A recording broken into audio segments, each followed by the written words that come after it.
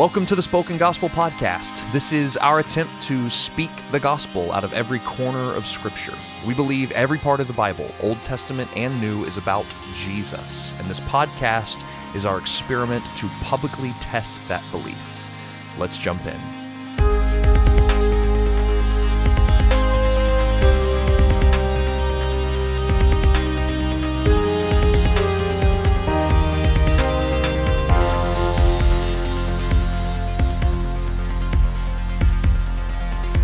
Well, hey everyone, welcome to the Spoken Gospel Podcast. This is our journey to speak the gospel out of every corner of Scripture. I'm David Bowden. I'm Seth Stewart. And today is our first full episode of the Spoken Gospel Podcast. How you feeling, Seth? Tired. Tired. There's Fine, no coffee in front of you. There's no coffee in front of me, just water. And a LaCroix. Yeah. That's not going to do it. No. But we're going to be talking about Exodus 1 and 2 today because that seems to be how the text is broken up. It's this introductory material that kind of gets us up to date on what's happening after Genesis and the people's travel into Egypt, and then before the call of Moses. So it seems to be this little section, right? Would you agree? 1 to 2 is a good place to start. Yeah, it's because it's the beginning. I feel like just God wrote it through the author to be at the beginning. He really did. Authorial intent would be, but it starts here. It starts here in Exodus 1. And I was more talking about it stopping in Exodus 2. Before the call of Moses. Yes, you're on board. I'm on board. Okay. There's the plot revolves around the character of Moses and God's actions through Moses, and this gets us prepared to see that character do what the Lord has planned for him. Yeah, that's great. Okay, so let's give an overview here of what's going on. You basically have Israel, it starts off, is increasing greatly in Egypt. So they're multiplying, they're being fruitful, and then Pharaoh oppresses them, right? How does he go about oppressing them here? Through genocide and infanticide.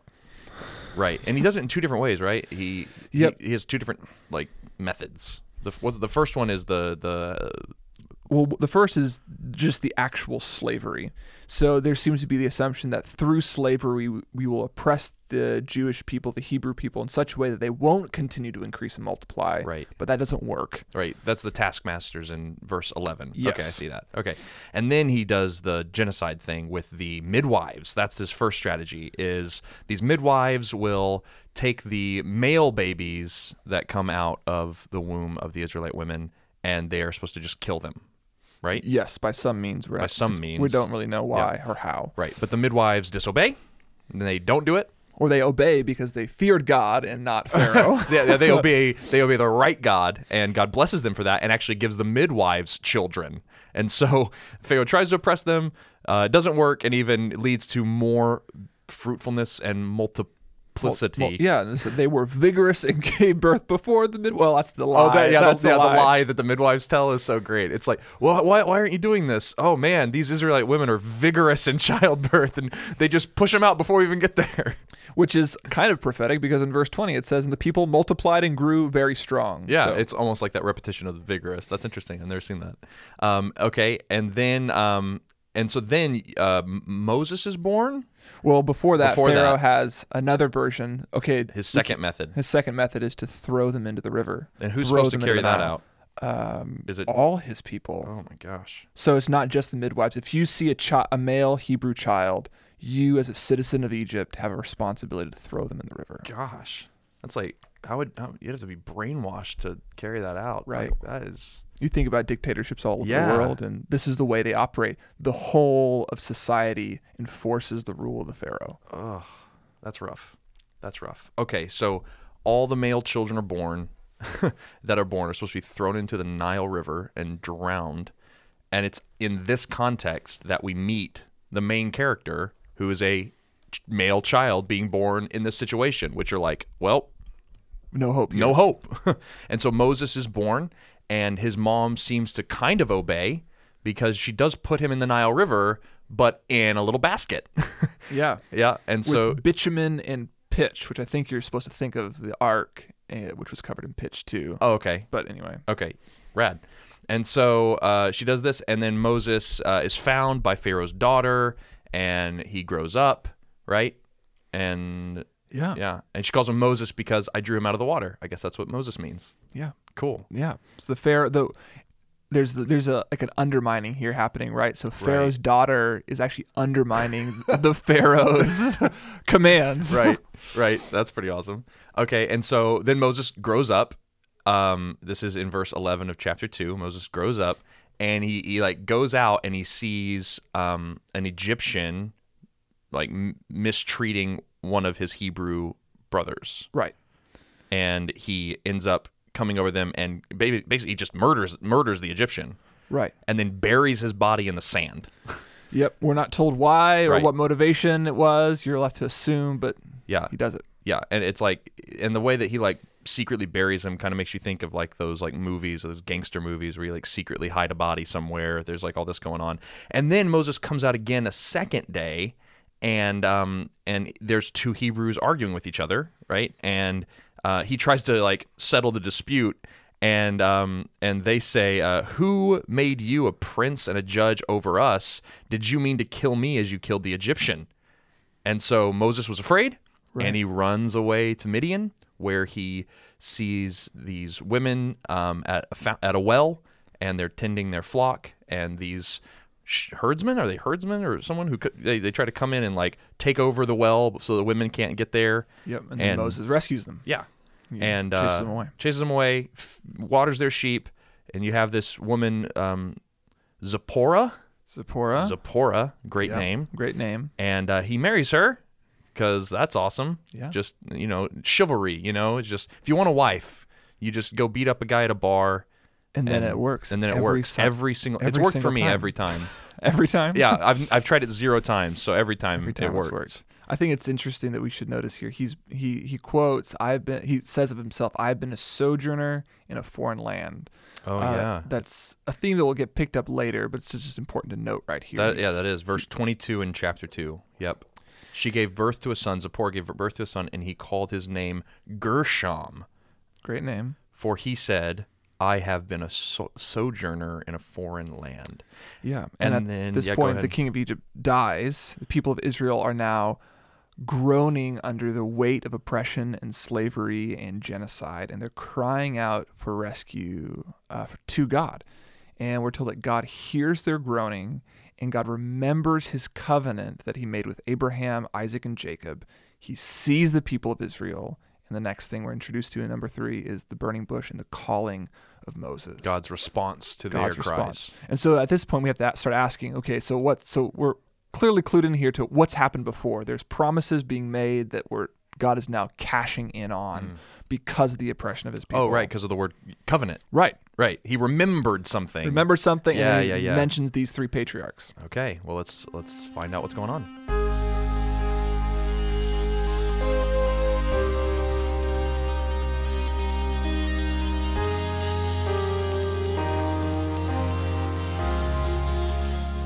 Okay, so now that we've looked at what's happening in our text, Exodus 1 and 2, we need to look at what's going on in the broader context, like right before this, because we need to know what should we as a reader be looking for. Right. After you've just made basic observations about the text that you're engaging with, okay, how does this fit into the broader narrative of Scripture? Right, because clearly there's lots going on already. Who are these Hebrews? What Why are are these they in covenants? Egypt? What's this covenant? Yeah, totally. Who's this God to whom they're crying? Like, all these questions have to be answered. Like, why is it so significant that he keeps saying, be fruitful, multiply? So let's look at these things. So let's start there, because I think really quickly what stands out to me is this thing in Genesis 12 that starts, right, the covenant with God in Genesis 12 that he makes with Abraham. He says that, I'll make you be fruitful and multiply, and you'll bless all the nations, right? Right. And what's even maybe not more important, but God doubles down on this promise to Abraham in Genesis 15, where Abraham makes a sacrifice. He falls asleep, and the Lord appears to him in this trance or this dream, and he promises him, I will make you a great nation, I will multiply your children, but it will come through oppression and slavery, and God prophesies that they will be enslaved for 400 years. Yeah, it says in Genesis 15:13, "Know for certain that your offspring will be sojourners in a land that is not theirs, and will be servants there, and they will be afflicted for 400 years."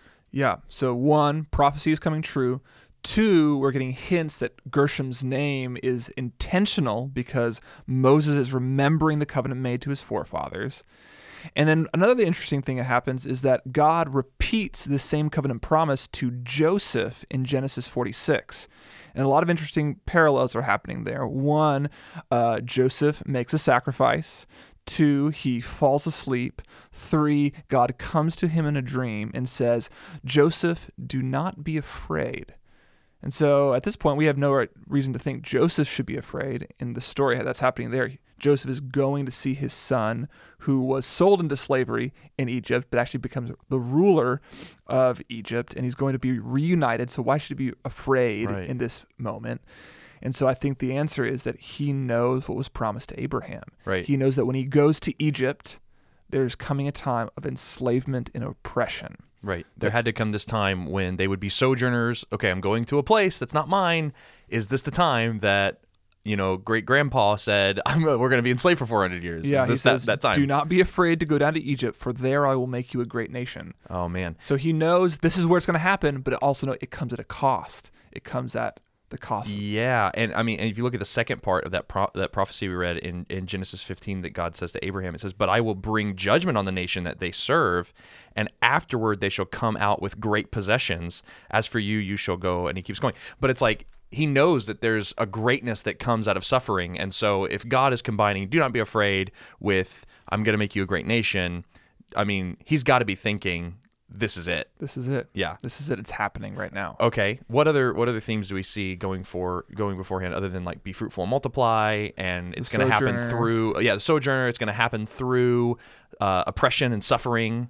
We also see we already talked about growing and multiplying. I guess not extensively. Oh, we haven't even got. This goes back to the beginning. It goes to the very beginning. Yeah, that's true. So the very first covenant that God makes with humanity is that you will be fruitful and multiply and fill the earth. Right. And so we see it happening here, even under oppression. Right. So this is Adam and Eve, right? We're in the Garden of Eden. Right. And one of the first things that God commands is for Adam and Eve to be fruitful and multiply. So this is like the purpose of the world is to be fruitful and multiply, and for what purpose? To be caretakers of the land. Right. To fulfill his promises. Right. Or to expand his glory. Right, to cover the earth, because they were image bearers of God, right? They were made in God's image, and he says, "I want you to be fruitful and multiply." So if they were made in God's image, and then he said, "Be fruitful and multiply," what he's saying is, I want you to replicate my image over the whole world. Why? Yes. Because the world is for God's glory. I think of Habakkuk later, where it's like, the glory of the Lord will cover the earth as waters cover the sea. Like that was the original purpose of the garden, was for it to be tended and grown and filled with image bearers of God, so that his glory would fill the earth. Right. And we see them fail. Adam and Eve fail that covenant.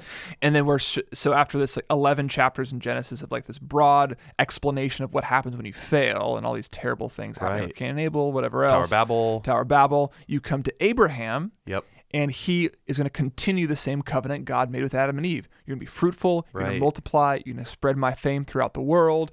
You will inhabit the land. Right. And so we don't see that happen, though, in Abraham's lifetime. Right. He only owns his grave by the end of the time. Right? Like that's all he owns. Gosh. And so we're still waiting for the person or the ruler who would make the covenant work, to make a people that can multiply correctly and in such a way that would actually bring God's kingdom. Right. And it's strange that the situation in which God is remembering his covenant and the people are being fruitful and multiplying is in slavery.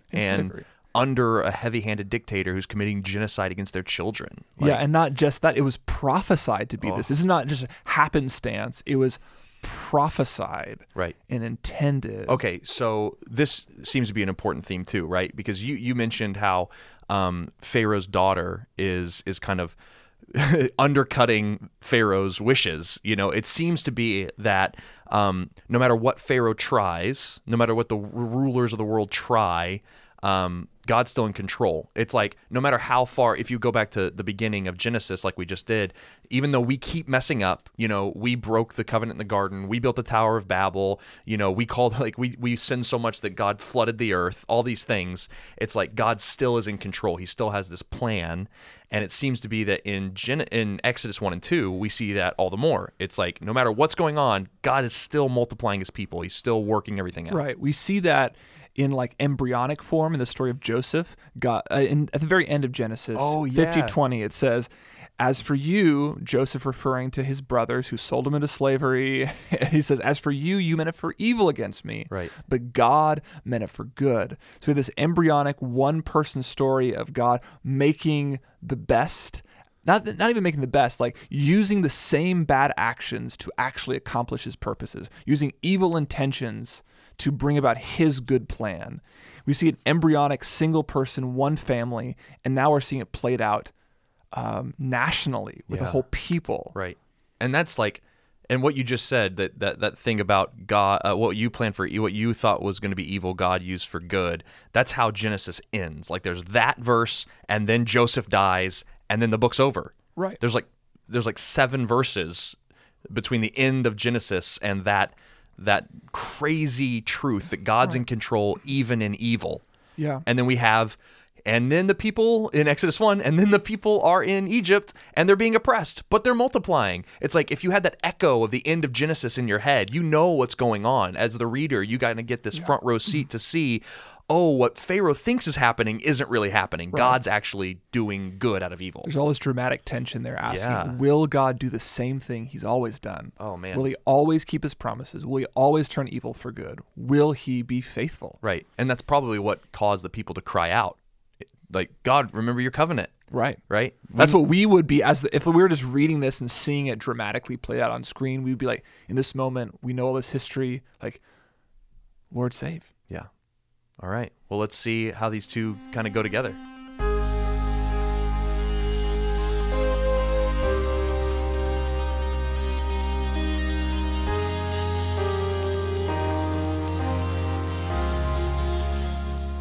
Okay, so we've asked, what does this story tell us? What are we observing? What are we seeing in this particular text in these 2 chapters? We've asked, okay, what's gone before?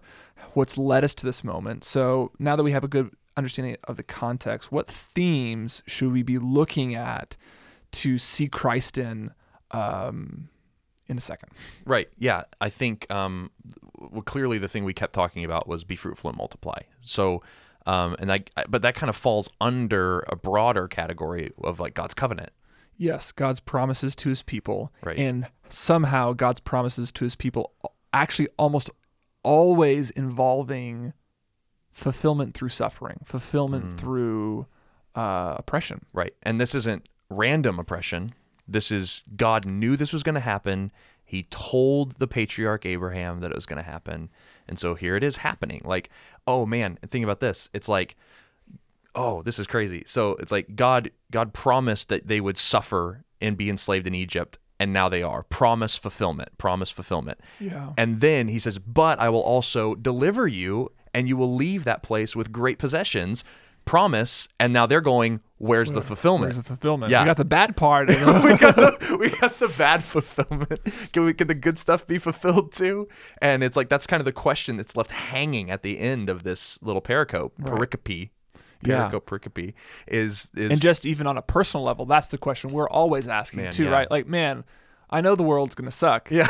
God's delivered on that one, but like, where's his goodness? Right. Where's the things that he's done for all those other people that I've seen around? I get that God works through suffering, and I see the suffering, but where's the work? Right. Yeah.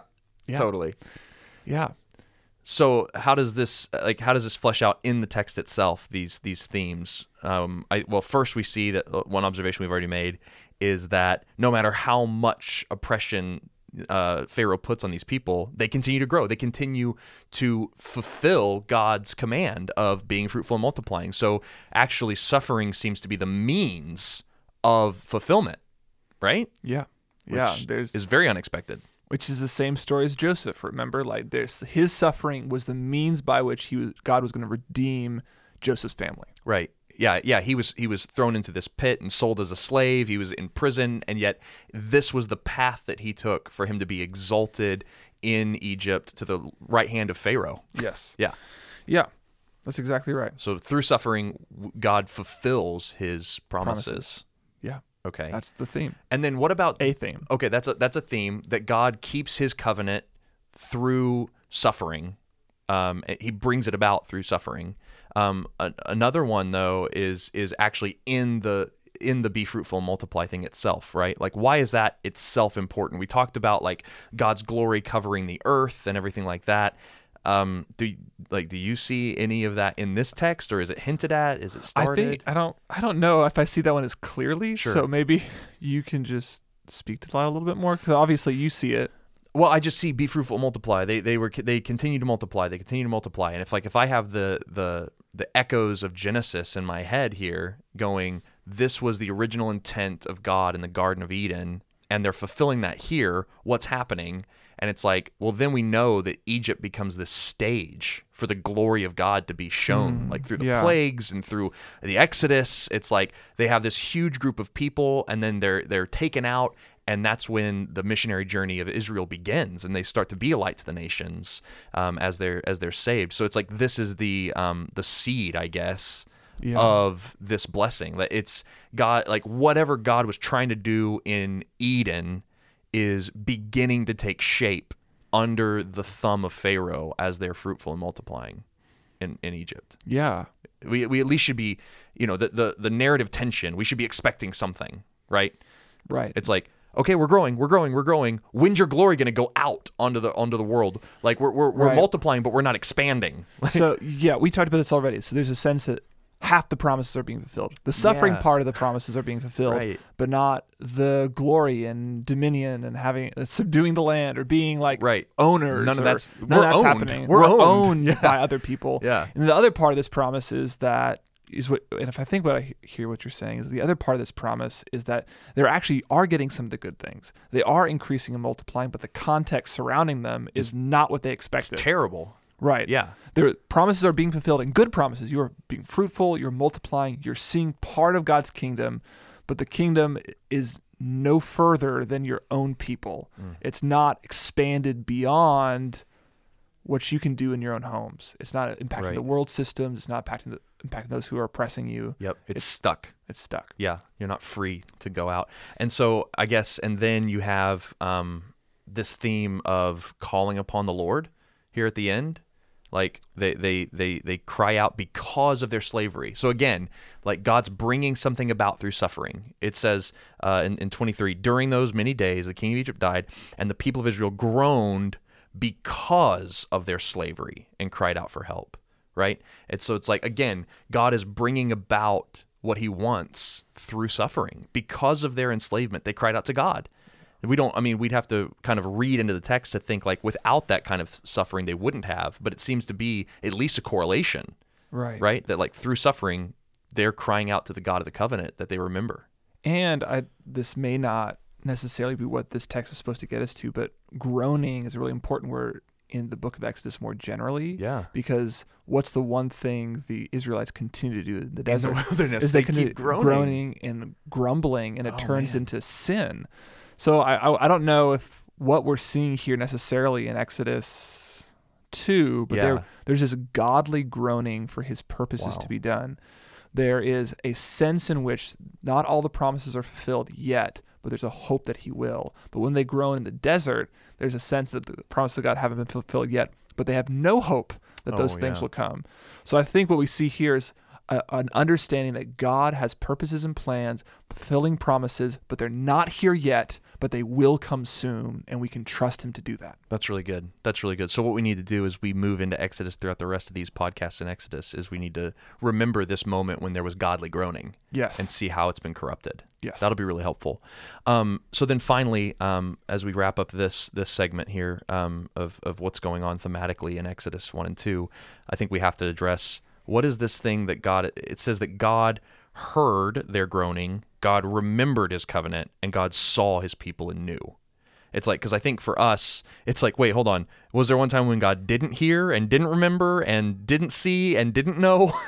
It's like, no, this is what's happening here. This is like a God like acting, or he's awakened, or what's happening here? What's this language? I think it's to tell us that God cares, right? I mean, I think it's personal language. Yeah. God isn't far removed, but he's impacted by the suffering of his people, and he is impacted in such a way that he responds. Right. Yeah. These are metaphors to help us know that, like, oh, I'm in God's mind, and God thinks of me. God hears my cries. He sees my plight. But this isn't meant to show us like, oh, we finally woke God up, right? Because God was the one who told Abraham that this all was going to happen, and God is the one who said that after it happens for 400 years, I'm going to save you. So this isn't God like going, oh yeah, the Israelites. Right, this isn't ignorance. This is a symbol of his care. It's not just a symbol, it is his actual care for his people. Yes. And the cry of faith that was brought about by the suffering he put upon them is bringing about the purposes that he desires. Like say it again. So I was just thinking that it's like, so God put the people in suffering. Like he said it was going to happen, and he has a purpose for it. And through that suffering, they cry out. Because of their slavery, they groaned and they called out to the Lord. And now God is responding to that cry, but God is the one who brought about that cry through the suffering. And so it's like from him and through him and to him, he's orchestrating all of this. Right. It goes back to the Genesis text. What you intended for evil, God is intended for good. There's no part of this plan that is outside of my purposes and my ability to hear and fix. That's really good. All right. Well, let's see how this shows us Jesus more clearly. Let's take a look.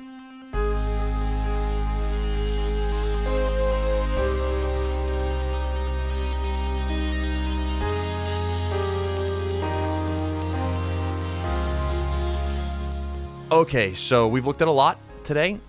We've seen that there's this evil tyrant king who's oppressing the people of God just as God said that it would happen. And through that, he's actually accomplishing the covenant that God said that the people would be fruitful and multiply, and they are, despite Pharaoh's best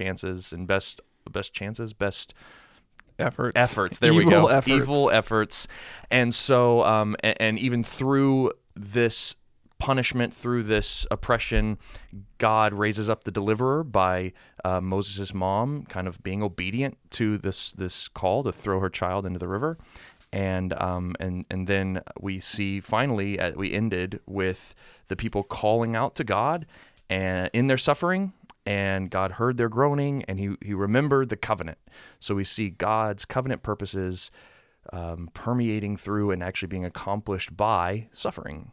Yeah. Here we are. And here we are. So the question we're trying to ask now is, knowing that that's what the text says, knowing that's what the history leading from Genesis into this, how are we seeing Jesus in this text? If we believe that all Scripture points us to Christ, how are we actually seeing that played out right here, specifically, faithfully, right, without making stuff up? Right. Well, I think the gospel writers really take us by the hand here, and God really does as the God of history. He orchestrates all events, and so the gospel writers take us by the hand and say, here's something. They show us at the beginning of the gospel narratives that Jesus too was born under a tyrannical king, King Herod, right? And this king, he called for a very similar edict, right? He said, I want you to kill all male children under 2 years old that were born in Bethlehem, because he was trying to kill Jesus himself, right? Yeah.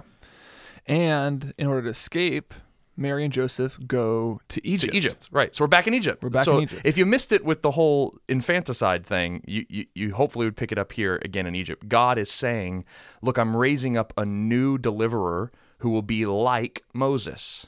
Yeah, and actually it's in Exodus 4:20. It says, so Moses took his wife and his sons and had them ride on a donkey and went back to the land of Egypt. This is after the suffering, after the infanticide happens, after the Pharaoh that hurts him. They actually go back to Egypt. And in the same way, once the Herod dies, with Jesus and his family, they go back to Jerusalem. Right. So there's there's this immigration story that's being paralleled in Jesus. Right. And so what's interesting there, I haven't thought about it like this, but what's interesting there is just as after Pharaoh died, Moses went into Egypt because that's where God's oppressed people were.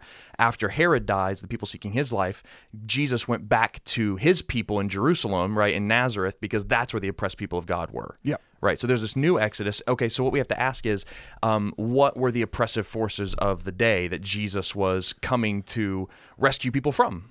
Right. Yeah. What were they? I mean, you have Rome, right?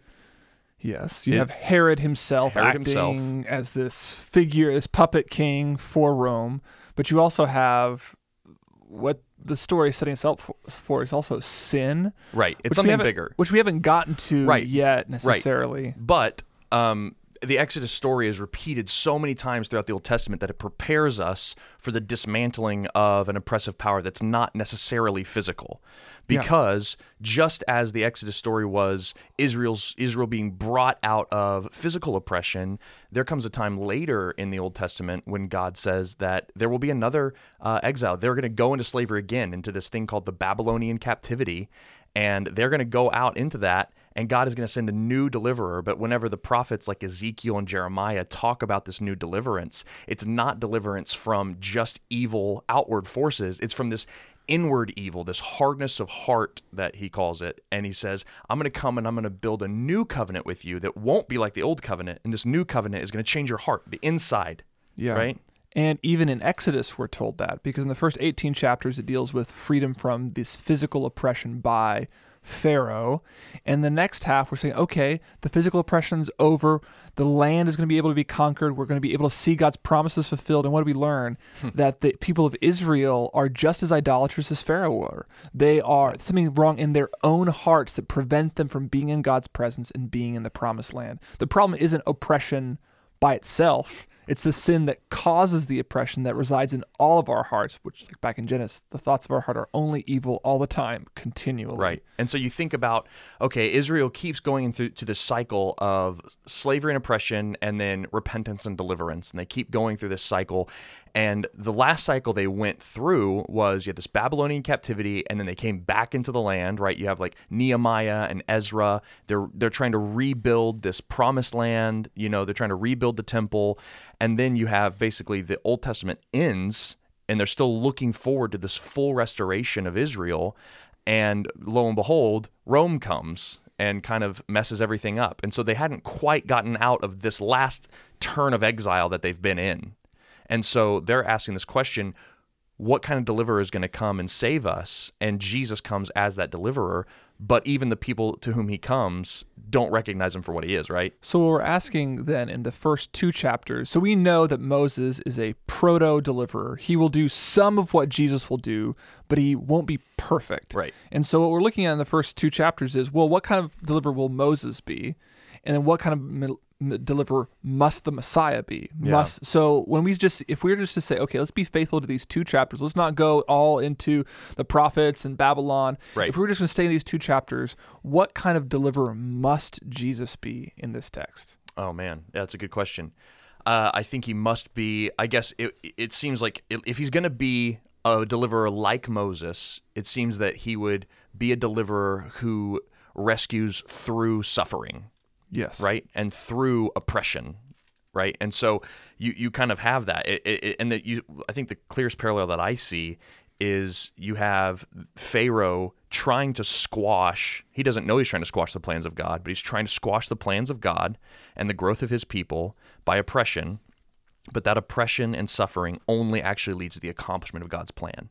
And so, if Jesus is the antitype to the type of Moses here, why don't we define? Yeah, those sure. words? So you have a type. So in Moses, we have this type that is a little child born in suffering who is raised up inside of that suffering to be a deliverer, right? So you have that and then Jesus is the antitype. He's the fulfillment of that type. It's kind of like a foreshadowing, so it's like a shadow in substance. So Moses isn't actually the person, he's the shadow that's cast from the person. That's helpful. Okay. That's helpful. Yeah. Okay. And so let's just go ahead and show our hands so we can have a little bit longer of a conversation about something else. Jesus suffered under Roman oppression and religious oppression, right? They tried to squash this Nazarite who was performing all these miracles and claiming that the kingdom was coming and calling all these people to himself. They tried to squash him by putting him up on a cross and killing him, taking his life. And yet we're told in Acts 2:23 that this Jesus was delivered up according to the definite plan and foreknowledge of God. You crucified him and killed him by the hands of lawless men. It's the same thing we read in Genesis 50:20. Yeah.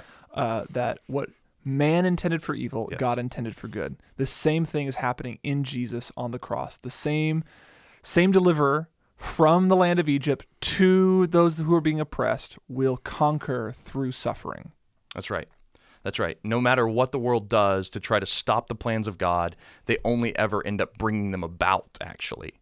Because yes, men's hearts are evil. Yes, our intentions are bent and wicked, but God is in control. And when we get to look at the world through the biblical lens, we see that God's never out of control. We actually get to see like this little behind the scenes picture that what actually seems like is just spinning out of control, God's actually ordaining and controlling and bringing everything about in perfect adherence to what he's planned. And I think this helps me personally, or anybody who has ever suffered. Yeah. It says that the Lord is not willing to use a knife on you that he hasn't cut himself with, right? Because we say like, how could God allow this to happen to me?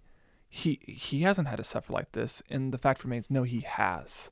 He's not using a different tool on you than he's used on himself. Like he knows what it feels like, and he knows how to bring purpose from pain. That's right. And the reason why is because he's not just God, right? In Jesus, he's God and man, right? We don't have a God who is unable to sympathize with us, right? Hebrews says, because he became flesh. And so here's another way that we see Jesus in Exodus 1 and 2 is that Moses was not just an Israelite, neither was he just an Egyptian, right?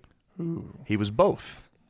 He was both. And so he could represent his people, the Israelites, in the courts of Pharaoh as an Egyptian. He had a right as an adopted heir in Egypt to go into Pharaoh's courts. We're not told in the whole narrative how he was actually granted admission. We're told like he performed some signs later to the Israelites, but we're not then told by these signs he was admitted into the courts of Pharaoh. It was most likely because he grew up with this dude, right? It's like this is his brother, like his adopted brother.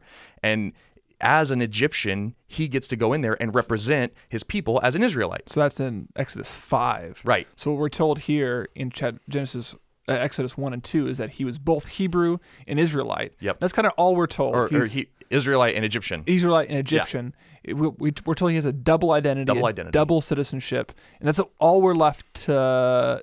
That's all we really know about him. Right. He's two things simultaneously. Yeah, and it's ripping him apart. You can see that. It's like he murdered someone. He murdered an Egyptian for picking on some Israelites. He attempts to judge the Egyptians. Yeah. He is punished for it by Pharaoh. He attempts to judge Hebrews. He's judged for it by them. Oh, yeah. What is his role and what is his place? Right. As both of these things. Yeah. It doesn't work for him. Right. Yeah, but for Jesus, it worked perfectly. He was the God-man. He was fully God, fully man, able to come and judge men as God, but able to represent men to God as God, right? He can do both because he's both God and man, just as Moses was both Egyptian and Israelite. Because he is God, he can stand in the throne room and the courtroom of God. And be a perfect judge. And be a perfect judge. Right. And because he is man, he can be our perfect representative. As our substitute. Moses could do neither of those things fully because he neither had the authority of Pharaoh or actually all the sympathies of the Hebrew people. The Hebrew people said, "No, you don't know us. You can't judge over us." Yeah. So Moses couldn't be fully Egyptian and fully Hebrew in the way that Jesus could be fully God and fully man. That's right. That's why he's only a shadow, right? He's only part of the story. Fascinating. Yeah, that's really cool. I love that. And so let's end on two quick observations. Let's because I don't want to miss these because we don't really go back to the be fruitful and multiply thing throughout Exodus too often. So it seems to be a very, very common theme here. And we see in the Great Commission, the sending of Jesus' disciples after his death, burial, and resurrection. He sends out his people and tells them to go and make disciples of all nations, right? So this all nations thing should remind us of the covenant God made with Abraham whenever he said, all nations will be blessed by you. How will they be blessed? We'll go back to Eden, and we see by being fruitful and multiplying, by going out and spreading this human likeness of God that I created. But now, in the new kingdom under Jesus, we don't primarily be fruitful and multiply through procreation. That's a nice way to say sex. Yeah, I'm afraid I like of that. saying the Yeah. word sex.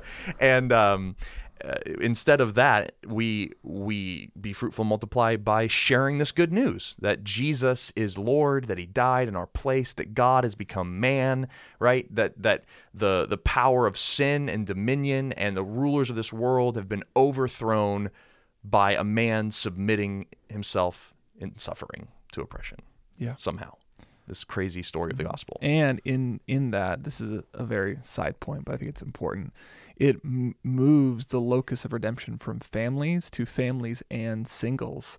Jesus himself was single. Paul was single. Before Jesus, Oh, yeah. the only way for the people of God to increase was through family, and that left out so many people in society. Only in Christ do we have a dignification of singleness as integral members of the increasing kingdom of God. Right. It used to be that orphans and widows and foreigners, if they weren't allowed to marry, their hope would end.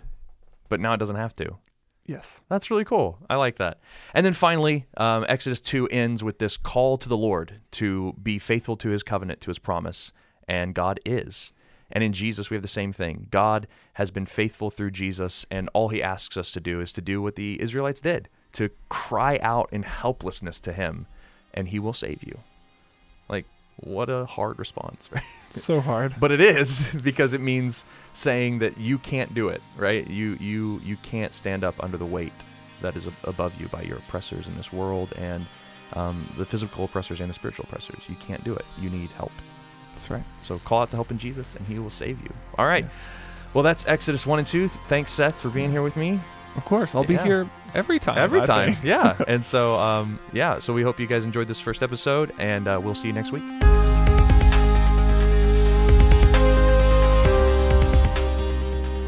Thank you for listening to the Spoken Gospel podcast. Spoken Gospel is a nonprofit organization dedicated to creating gospel-centered media that speaks the gospel out of every corner of Scripture in every corner of the world. To learn more about the ministry of Spoken Gospel and view more of our resources, visit spokengospel.com.